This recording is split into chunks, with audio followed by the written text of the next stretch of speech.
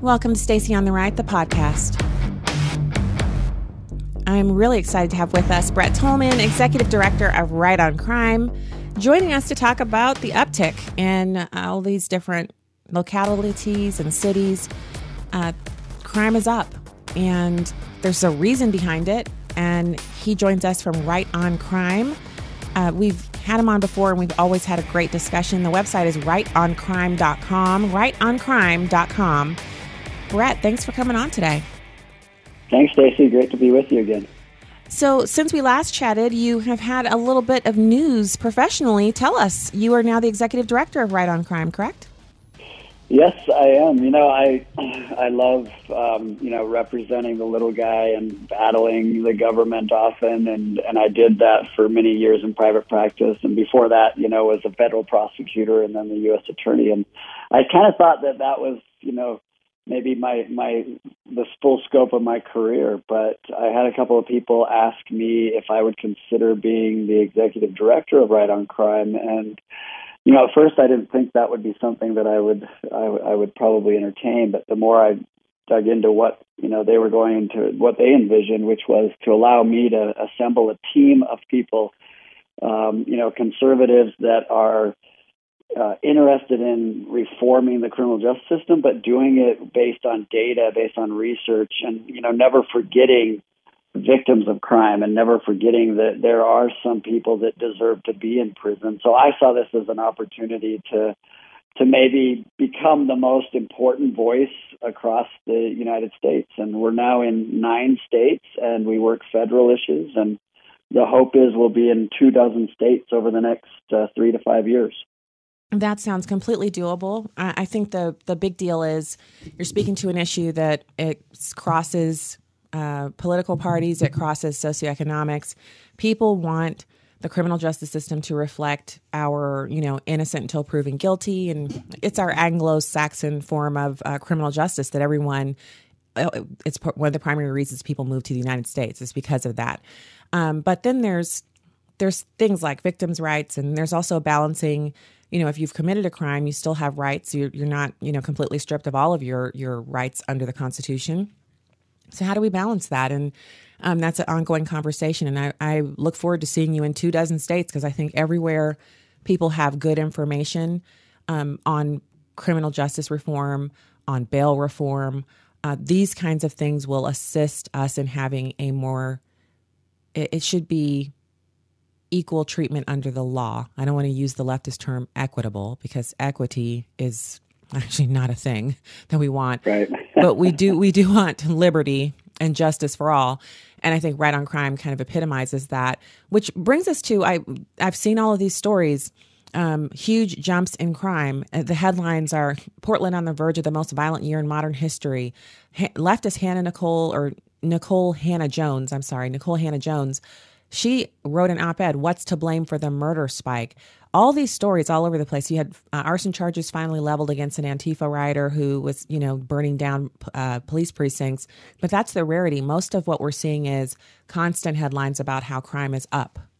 Yeah, and let me first state, if you look over the last several decades, there's a general trend of crime decreasing from high water marks in the 80s and 90s, and then it's generally been decreasing. We see a spike in murder crimes, and we see a spike in violent crimes, and there's many factors. I don't think people that are studying it can really identify, but let's take a look at some things we do know. If you're in an area where you have, like New York, decided you're just not going to hold anybody who's been charged with anything, no matter how violent they may be or how many times they've been arrested for violent acts or convicted for violent acts, their version of bail reform was a version that resulted in more harm to the community. You look at Portland, for example, if you start screaming and yelling and blaming police officers for every ill in society and argue you should defund police officers, what's going to be the result? You're going to have a hard time keeping and maintaining your police forces. And once that happens and that message is sent out there, like in California, that we're not going to arrest certain, we're not going to investigate certain crimes, we see a direct reaction to those policies that have come as a result of emotion rather than, what has worked in other states. Let's try to replicate our best practices. And there are some states doing some amazing things right now. So let's talk about the amazing things first, and then I want to pivot over to this op-ed by Nikole Hannah-Jones, where, of course, she wrote this for the Washington Post. Actually, it was her responding to a column in the Washington Post by Henry Olsen, who he said, "What's to blame for the murder spike? Certainly anti-police fervor didn't help." And he's writing about that. And then she responds with a lot of leftist dribble. And I'm one of those people where I think we can actually inform ourselves with people on the left. But it's kind of crazy that she gets to have this huge voice in a conversation where she doesn't have a background in policing. She's never been on ride-along. She doesn't know anything. And she responds, and it becomes this national news story. It's like we're elevating the voices of morons. But before we get to the morons, what are states doing? What are states doing successfully to deal with this? Well, you look at the Texas legislature this past session passed a bail reform measure in which they said, look, we don't want individuals who they're nonviolent and they have low-level offenses, but they can't make bail sitting in our prisons pre-trial where we have a system that's supposed to be a presumption of innocence. But at the same time, they said, we can't have individuals that clearly shouldn't be out on the streets based on prior arrests, prior incidents, prior convictions, being able to post bail as high as we set it and then get out and commit further crimes. That we've seen this in Harris County, for example. So what they did is they said, we're going to allow judges the ability to assess risk as well and not just have a formula for bail that would allow these sort of disparity in treatment based on, the type of crime. And that's going in a direction where you're allowing a judge to have more information in front of him or her and say, okay, this individual needs to remain in custody, because I'm afraid if they post bail, here's all the strong indicators that they will commit a crime of violence. That's bail reform that's responsible, and it has safety of the community in mind. So those are not things that it seem like I need to rip my hair out or something over them. Are they receiving a lot of opposition, or is there support, or are you having kind of to basically slog them through like a big boulder on your back to get them passed in these states? Great points. I mean, to you and I, and probably most Americans, you say that's kind of a no-brainer. What's the difficulty? Well, the difficulty is you have folks on the left that want to push a more extreme type of bail reform where you let people out and they're out on their own, and you do what New York did, where they said, look, for all of these types of offenses, we're not going to hold you in custody. Well, you can start there, but if that's where your policy ends, you're not analyzing whether or not that person you just arrested on a low-level drug offense is a really violent person. And so it's been tougher than one would expect, and politics has gotten in the way, certainly. And, like anything, it's incredibly difficult to even get some of those no-brainer common sense changes through. Yeah. So the issue that we have is a lot of people really have allowed themselves to become enamored with the idea that, there really aren't violent people. They're just people who might be mentally ill, or they're hungry, or they need some kind of help. And there are people who are hungry. There are people who are mentally ill, and there are people who've fallen on hard times, and they might lose control of themselves on one instance, but they don't have a history of violence. They don't have multiple arrests. They don't have, psych evals, things like that. So they are that one-off instance where they would probably be fine if they were ROR'd.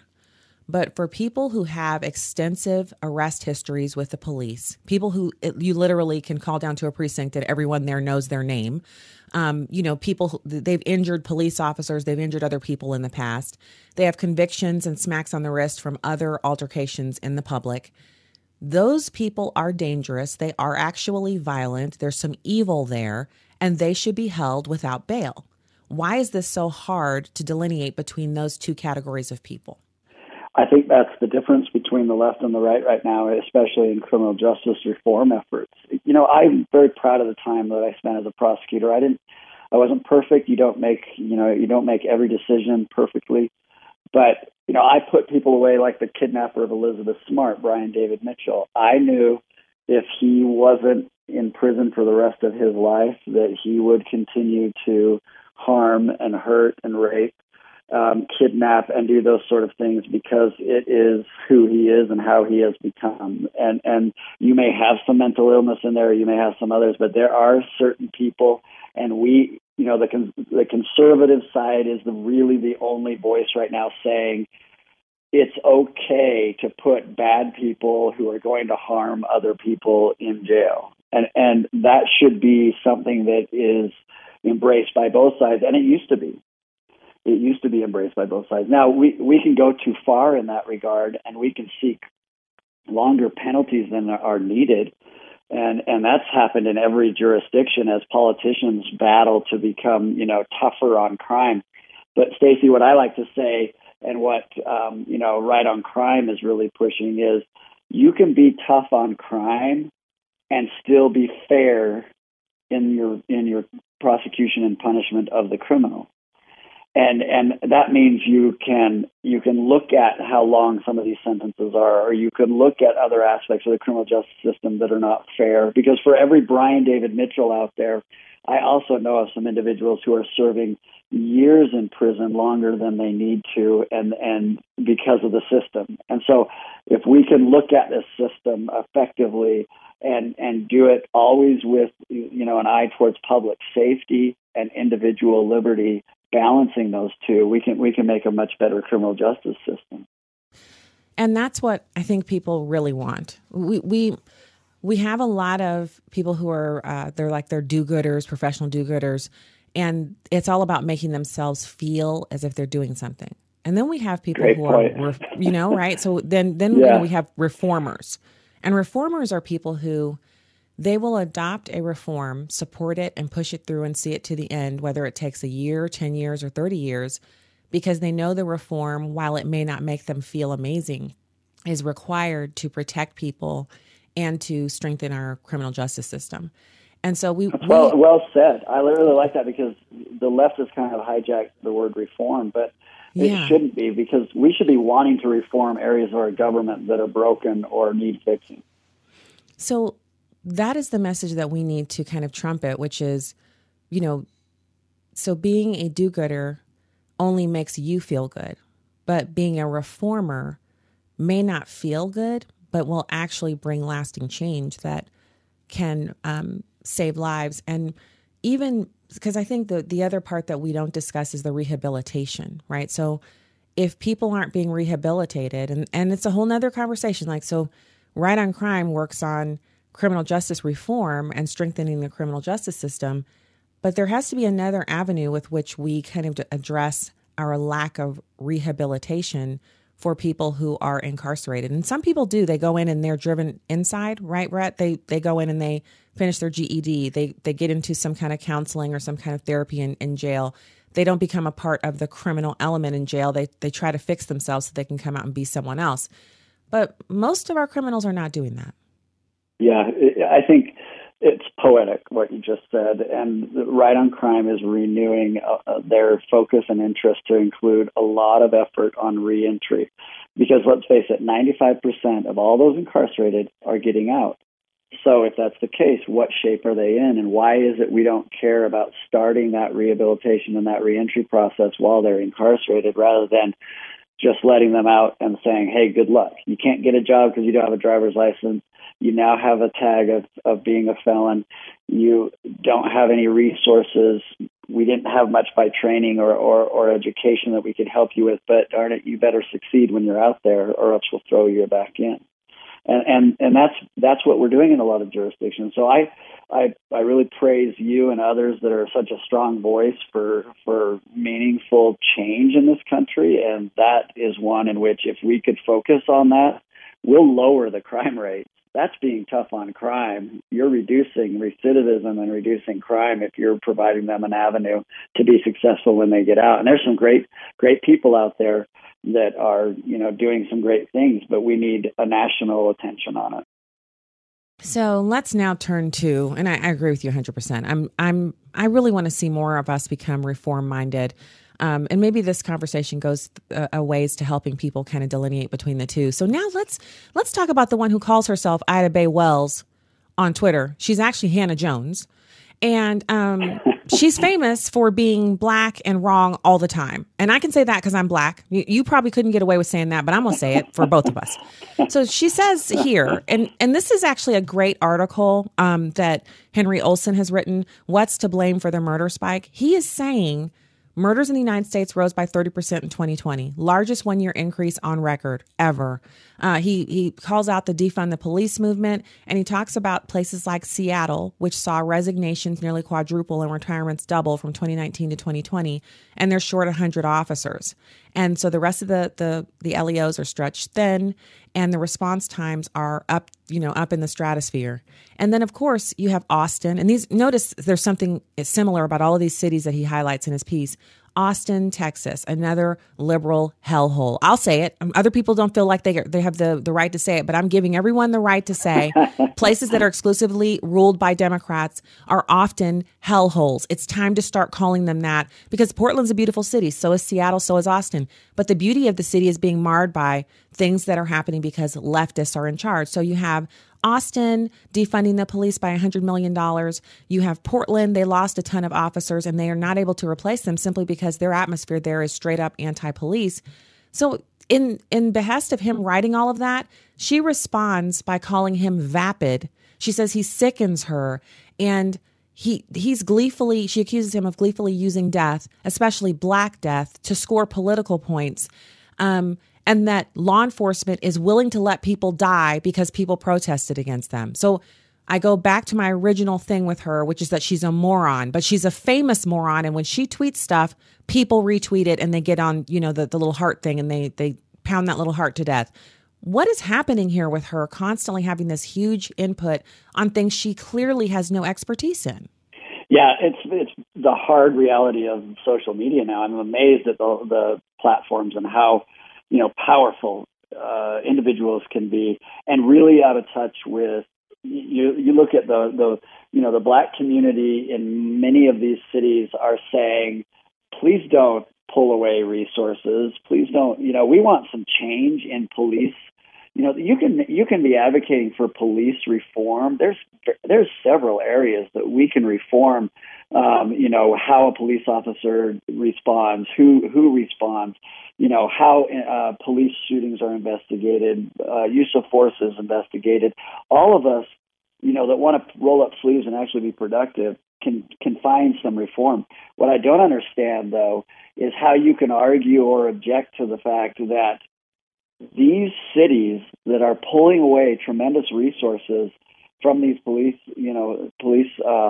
departments are impacting our inner city communities disparately than they are the rest of the state that they're operating in. And I see that as doing the exact wrong thing at the wrong time. And so if we have people like her voice, and she's out there calling someone who's trying to describe the reality of what's happening. And I've been in Austin recently, and I've been in several of these cities, and I've seen the level of crime and fear and insecurity among those that are living there. And it's real. It's powerful. And you're starting to also see many of those on the left that are living in these communities saying, hey, we might have gone too far.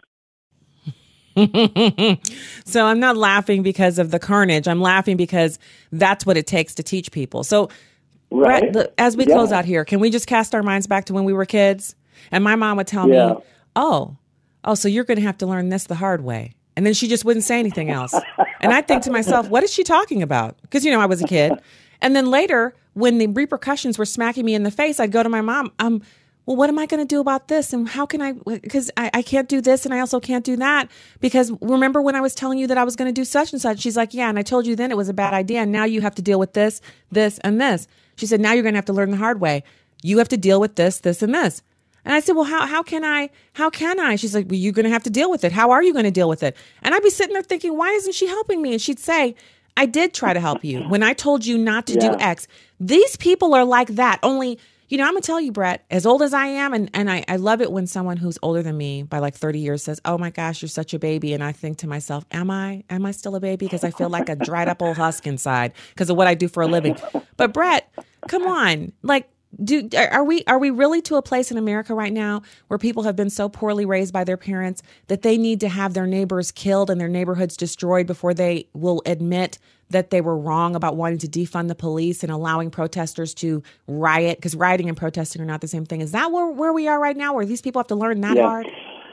Yeah, it's sad and probably true.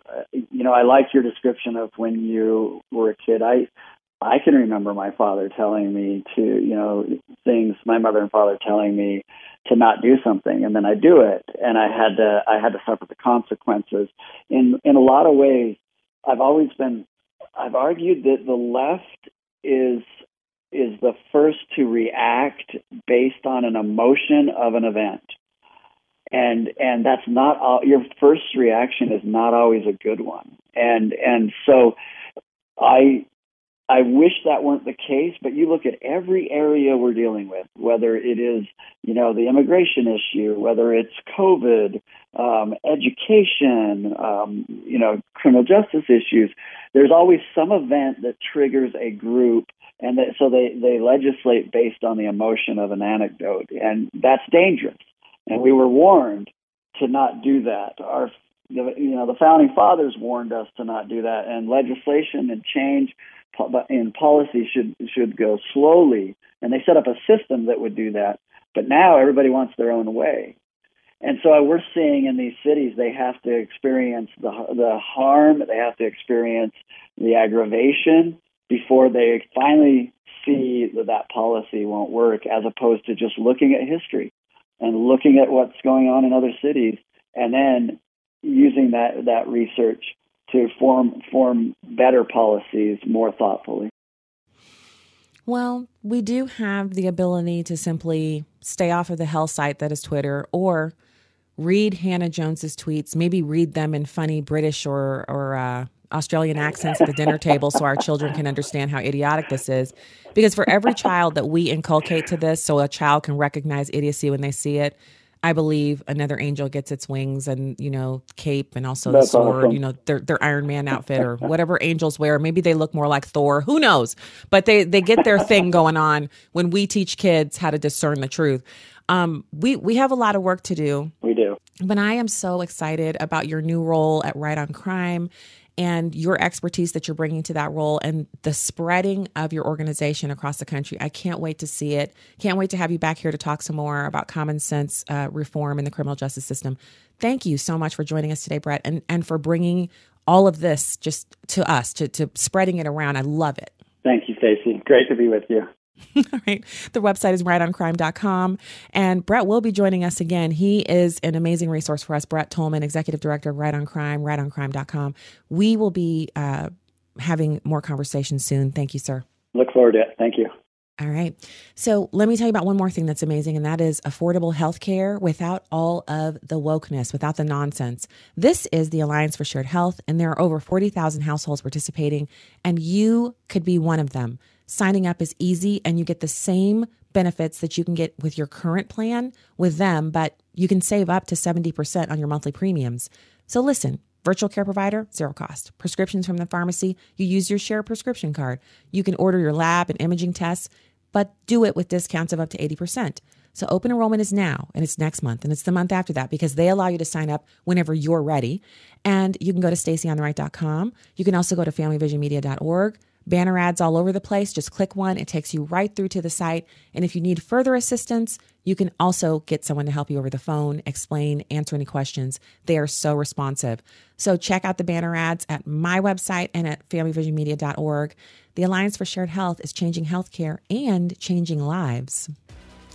And I'm Stacy Washington, stacyontheright.com. And it's been a pleasure to be with you today. God bless you.